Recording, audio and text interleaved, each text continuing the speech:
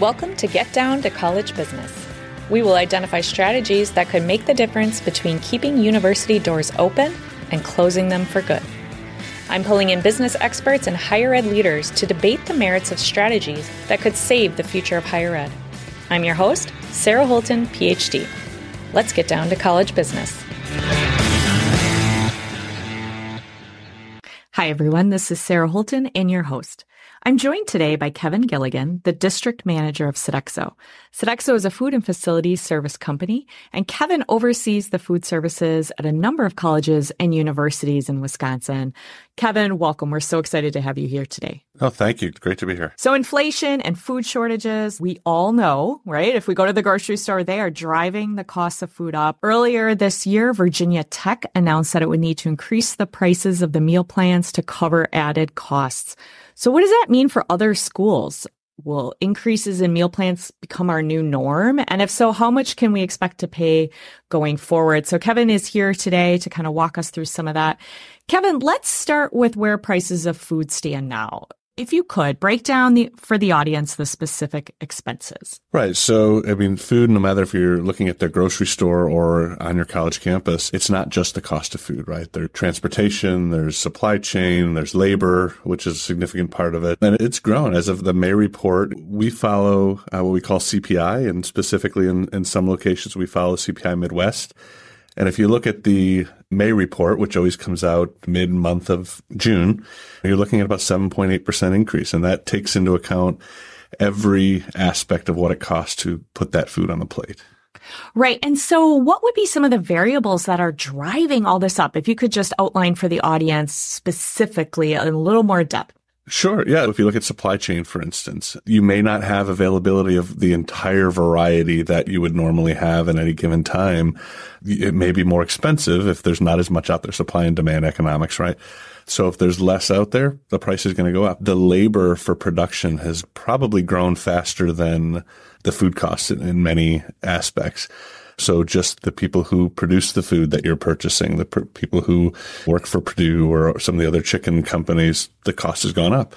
Transportation, price of gas, price of fuel plays a factor into what we end up paying in the end. So have you seen any regional differences? Is the East Coast getting hit harder than, say, the Midwest or the South? Or tell us about location. Yeah, absolutely. How we track that is called fill rate, right? So if we work with our food providers, the percentage at which they can fulfill our orders is kind of how we track that.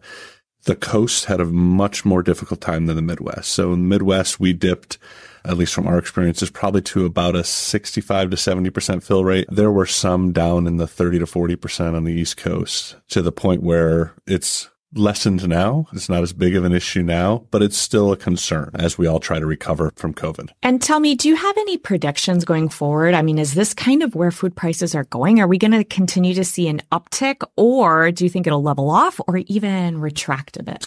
Yeah, it's got to come down, right? Everything's got to come down. It's not just the food market, the real estate market, everything in general has gone up. The prediction would be that it would come back to normal. A typical year of inflation, especially when it comes to college meal plans, is you're looking at a 2 to 3.5%, somewhere in there. What we've been experiencing the last 15 to 18 months is unheard of. In some cases, as much as 8, 9, 10% changes in the cost of a meal plan. So our prediction would be that it would come back down, it would level off as suppliers can get back to their normal routines, as people come back to work, hopefully, and wages level off. The price will go down, but it's not going to increase as fast. Okay, so maybe there's some glimmer of hope on the horizon, because I think that's what's scary for a lot of us is just, when will it end? It's not just, okay, right now we're absorbing the extra costs, but is this just forever? And then that's almost unaffordable, right? It starts to kind of push us into a different price point that makes things inaccessible for us. Yeah, and I think it's just as we normalize to the new costs, right? So wages catch up with costs. Again, it's not going to go down. If prices go down, they're not going to take an hourly wage. They're not going to reduce your hourly wage or reduce your salary. They're just going to normalize it, and then it seems to be leveling off, but the price is still the same. So it's more of a perception. It's more of a perception. Okay, that's good to know for us.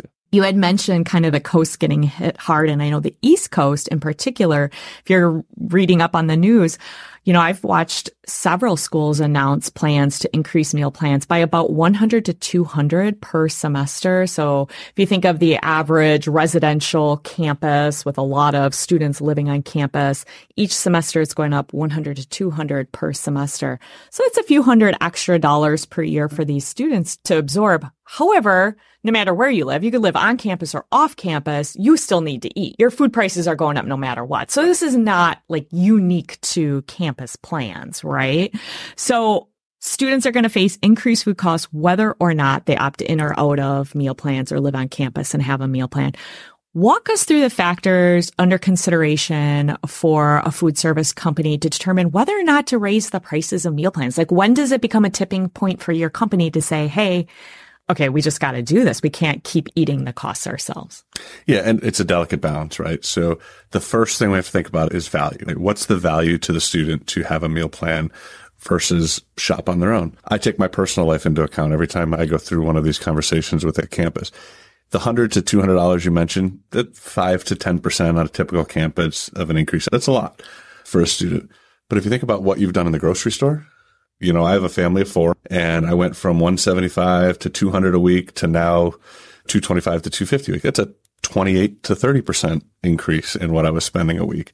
What we do with the campuses, I would say 100 to 200 is probably conservative, and they probably made some other changes to their program, right? So how do we balance the costs increase of labor and food? Well, we look at hours of operation. We look at the overall program and try to find the peak value for the students, right? What are they willing to give up, so to speak, in order to keep the costs down?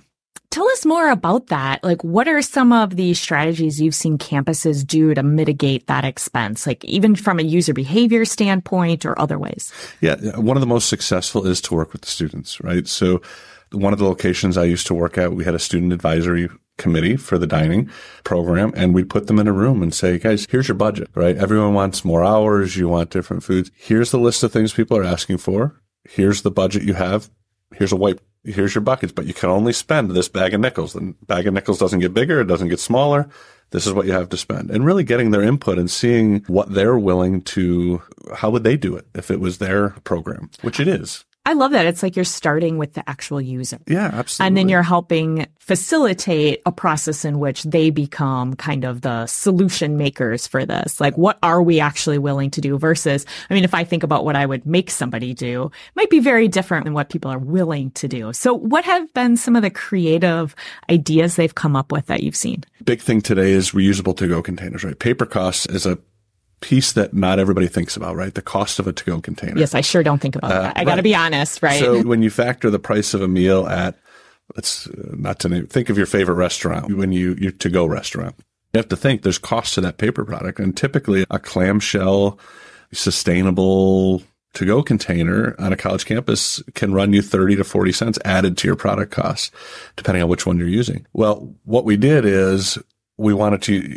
introduce reusable to-go containers, and we worked with the student government and got them on board. And what they decided to do, this was their idea, not ours, is to implement a sort of syntax, so to speak, that anybody who didn't use the reusable to-go container and still wanted the paper had to pay for that container as part of their meal swipe. I think that's genius. And it funded the program, it funded replacement containers, and it really made the student body buy into the program. I love that. And because it's also connected to some of our values about sustainability. And I think about even so much of the world has gone away from plastic water bottles, bring your own water container, fill up at the fountain versus constantly buying more plastic. And I just toss the plastic in, hope it doesn't end up in the landfill, right? So that's actually a really great way, I would imagine. Are you seeing that as a trend, or was that just sort of like one really clever group of students figuring this out? No, it was a great trend. We're in the process of relaunching in a lot of places now, just because of the stigma of reusing something that somebody already used during COVID and wasn't sanitized properly. So now that we're past that stigma and we understand what COVID was a little more, we're relaunching in a lot of campuses. That's great. So reusable to-go containers. And how much approximately could that save? Is it kind of a small item or enough to make a difference? I would say, so I'll take the one location I launched it at first earlier on in my career. We're going back maybe 8 years or so. We launched it, and in year one, we used a machine to collect the containers. Each machine was about $15,000 to $16,000. We had 3 machines, so you're at $48,000. And then the containers are about $4 a piece. They get about 350 uses out of it. In the first year, we saved enough in paper to more than fund the program 75%. So it paid for itself in the first year. And by 2 months into the second year, we had saved enough spend in paper costs that the program was paid for at that point. That's fantastic. I hope more schools sort of adopt that kind of a program because really it's win-win. Well, and not even just the cost savings, but the amount we were putting almost 10,000 to-go containers into the landfill at this particular campus every week. Right. And you're also adding to the maintenance workers, collect garbage collection. You have to empty the trash. Right. Exactly. Right. So I think that's great. Are there any other ideas that you've seen on campus that have been really fruitful or valuable to kind of either reduce costs or help save on all of these things, the whole larger picture? There's probably too many to think about. But again, where we're most successful is letting the students tell us what they value and working from there. Our best ideas come from our student groups. And just think of a particular one, cost savings. There's a lot of technology out there now, pizza ATMs, and where you can have 40 or 50 pizzas in a vending machine that a student can walk up, it'll cook it to order, box it, and put it out for them. Can I get one of those for my house? Because as you're speaking, this is the first time I'm hearing about a pizza ATM, and I think about how valuable that would be having 2 children of my own, and 6 out of 7 nights of the week, they ask for pizza. I gave in last night and we ordered pizza. How wonderful would it be if I could just say, go ahead to the pizza vending machine? Yeah, absolutely. And there's one for everything now, right? Sally, the salad robot, where it can hold a specific number of toppings and you choose what you want and it'll make your salad for you. And it's good food. Is it healthy? Is it fresh? Absolutely fresh. Our team would still control filling and monitoring the safety of the machine itself. So it's filled daily, hourly. It's refrigerated, so it keeps everything fresh. We would still do the processing, the cutting of the vegetables. But there's something for everything right now. Automatic stores, automatic C-stores have made their way into the college market where not just the self-checkout, but you can check out on your phone. Right, because I don't really want to stand in a line, let's be honest. Stand in a line. One of our larger campuses out west has partnered with a company called iFi. And it's basically you walk in, you scan your phone on a QR code when you walk into the store, and then it creates a stick figure of you in the camera system, and it knows what you took off the shelf. And when you walk out, you have a receipt on your phone in 30 seconds. I love it. And that kind of reminds me of that whole Amazon. Yep. Same experience. Yeah. Okay. So those sound great, but I'm guessing that there's some upfront costs to these, right? Usually to integrate any new technology or system. Is it cost prohibitive for some maybe your smaller schools or where it just doesn't make sense for them for some other reason? Yeah, absolutely. Some of the smaller schools, it doesn't. There is absolutely any program you launch, there's going to be some upfront costs. The hope is that you're going to save it in program costs to pay for itself. So the labor, right? So if you have a pizza ATM where all you have to do is fill chutes of topping, you're not spending the time to pay somebody to make the pizza and therefore. And right now it's not an issue of cutting labor. It's the labor doesn't exist, right? The market is so short right now and there's so many openings in the hospitality world that we have to utilize this technology in order to still put out a product. It's not a matter of cutting jobs, so to speak. It's a matter of still getting the product out and doing what you can and being innovative to get that out. Oh, I love that. I mean, these are such creative ways to reconceptualize really how we go about delivering food on campuses. Do you know of any schools that are models for low waste or creative programming to reduce waste? So we talked about how to get at some of these costs, but what about just food waste? Because that's a big part of what this equation is, right? Yeah, and I should have brought up in the last question, we work with a company called Waste Watch. So what we do is in our kitchens, and it helps in the back of house, not so much the customer experience yet, but in our kitchens, we have stations where as we're prepping food, let's say we have somebody's cutting peppers, right? And they take what there is quote unquote waste and they bring it over and they weigh it and they log it. And then our team can get a report to say, okay, you processed 40 pounds of peppers. You had 5 pounds of waste out of that peppers. Let's take a look at it. That's a high percentage, right? So it gives us a training opportunity to go back to that employee and say, well, no, you could have processed the peppers differently, or, you're wasting too much, things like that. So this Waste Watch program is amazing. It gives us tracking of what we're doing in back of house, and then helps people, chefs much smarter than I am, really analyze and target their training based on the tracking that we're getting out of that. That sounds great. And so it does require, sounds like, some time, right? And a good system to kind of be consistent with managing that program. And so that would be in the kitchen side. What about for the students? Is there any sort of programming or ways that students could reduce their own waste? We have one of our meal options is a buffet style, and I see so much just go in the garbage at the end of lunch or dinner. And so have you seen anything from the student side? Yeah. So thankfully, right, engaging students in this generation is easy because they all have a social conscience. They want to be good stewards to the environment, right? So one program we were pretty successful with, and is still running just under a different name, it was a program called Campus Kitchens, and it's modified its name here in town recently. What we do, the food waste that you speak of, the buffet, right? As long as our team is monitoring it, it can still be used, right? It can still be reused. So we capture that. And while we can't necessarily serve it per company standards, we can cool it properly or keep it cold if it's from like a salad bar. And we can repurpose that food with this group. So we donate the food. They're able to then repackage it and help with Meals on Wheels and different food banks, depending on what those programs survive on student volunteer, right? So really getting the students involved and being part of the community is huge. But really partnering with whoever your partner may be, partnering with them and sharing ideas is really where the success comes from, right? That's where these ideas are born.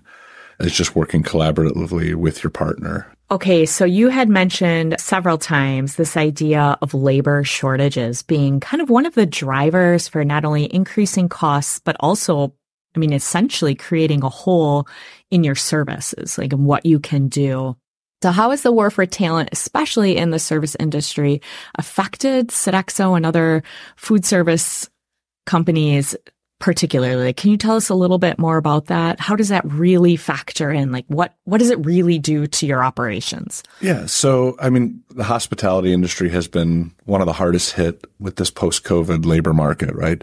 People don't want to do what we do anymore, it seems, right? Right. Well, we could go and throw a lot of money at it, which every company has, right, in this war. But we also want to be the employer of choice. It's not just dollars and cents. We want to create an atmosphere where you want to come to work. You want to be part of the company. That's why I've been here 26 years, right? It's helped me with my college tuition when I was in need, disaster relief funds driven by employees. There's a whole bunch of things, right? So we're committed to a better employee value proposition. Now, how does that affect the service, right? Well, we talked about CPI earlier being in the 7 to 8% range. Wages are been closer to 20% increase. That's a real cost. Let's say a cook is making $20 an hour and we give them a 20% increase. Where does that money come from, right? Where is that $4 coming from? It's got to go into the cost of the overall program. It still takes just as many people, if not more people, because that doesn't make sense because there's less people to do the role, right? So I need the cook that I have. I need to keep him happy, keep him or her happy. And I've got to pay them what down the street is going to pay them. And that's been the biggest challenge is right now, any employee in our world can be without a job today and have a new job tomorrow, if that makes sense. So there's a lot of job hopping happening and chasing wages. And again, that all has to go to the end user in the end. It's got to go to the student or the cost of the program. Now, some college campuses, and every college is different, every university is different, have chosen to absorb some of that and lessen the burden and use that as a recruitment and retention tool themselves. But some just simply can't afford it. You brought up the smaller campuses, right, that don't have the funding that some of the state schools have. It's very difficult. But the key thing is working with your partner, right, and sharing your pain points with us and letting us share ours with you and then working together to come up with the best solution. You retaining talent is one of those really big challenges, I think, no matter what industry, but obviously particularly the service industry. What do you do to retain the good workers that you have? I'm just curious from retaining the talent, what kinds of things do you do? Well, when we're focusing on recruiting, right, everyone, like I said, throw money at the problem, right, increase your wages. You can't forget about those who are with you through the thick and thin of it. Make sure you're taking care of them, giving them a place that they feel they belong, right, and they're supported, and a fair wage. Right? If I'm raising our starting wage to 18, I've got to make sure I'm keeping that wage compression under control as well and make sure I'm still taking care of those who have been around. And I'm just picturing my own university when I walk into our campus dining services. I know several of them by first name. They're the friendliest faces, and I feel like they're part of our campus. I understand they're not technically our employees, and yet they feel like that. Does that factor into keeping your employees? I was just thinking about like the culture of an organization. Yeah, that is absolutely key. We are not Sodexo at X University. We are dining services at X University, right? We're part of the family, and certain locations do a very amazing job at celebrating life's milestones with our employees, right? Coming to our employee picnics, coming to our opening meetings, and making sure they feel like they're part of campus. In reality, dining services sees students more than probably any other department on campus, maybe outside of Res Life. But our employees, our team members are a very important part of a college student's experience, right? They're the mom away from home. They're the dad making sure they eat their vegetables. I had an employee who worked at X University for 60 years.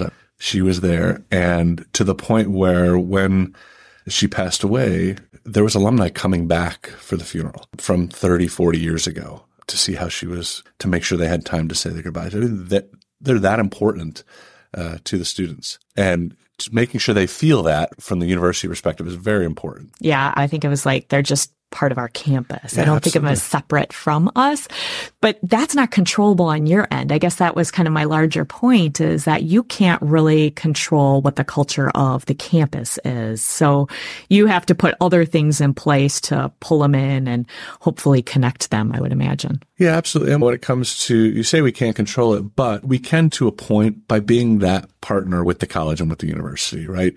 Making sure that they know that I myself want to be part of the family, right? So I want to be part of the decision making. I want to sit at the table that's going to work on the overall health of the institution. We're part of that. Whether or not our paychecks are signed by the same place, we're a part of that. And if they see that with me, then they'll see it with my team. I want to make sure that I've covered everything that is helpful to our campus leaders, especially those that work with dining services closely. Is there any other advice or recommendations that you would have for campus leaders in kind of navigating this time of increasing costs, just generally speaking, but in particular with campus services? Yeah, I would say just partner. If you work with an organization like Sodexo, make sure you're a partner in this, right? Our well-being is your well-being. If we have a program that we can't fund, the students aren't going to be happy. And it's going to make the campus's life a little more difficult, but work alongside with us. We'll help solution. We have experts that can help get through these challenges and work with our teams to really use our global network of support to help you through the problem. With COVID, and we keep coming back there, but with COVID, we had troops on the ground in Wuhan that could then help us stay ahead, right, as far as taking care of our people and how to plan for success, which really helped us get through. And if you talk to some of our partners, we were just ahead of the game. And it was great. So really allowing us to bring our expertise and you bringing your expertise and work together to find the solution. There's always a solution, right? We just need to work through it, look at the data through open eyes, and be willing to take risks and trial and error until we find the right solution. Kevin, as we're wrapping up here, I just wanted to give you an opportunity to share any advice. You've been working with colleges for so long, so you've seen quite a number of things.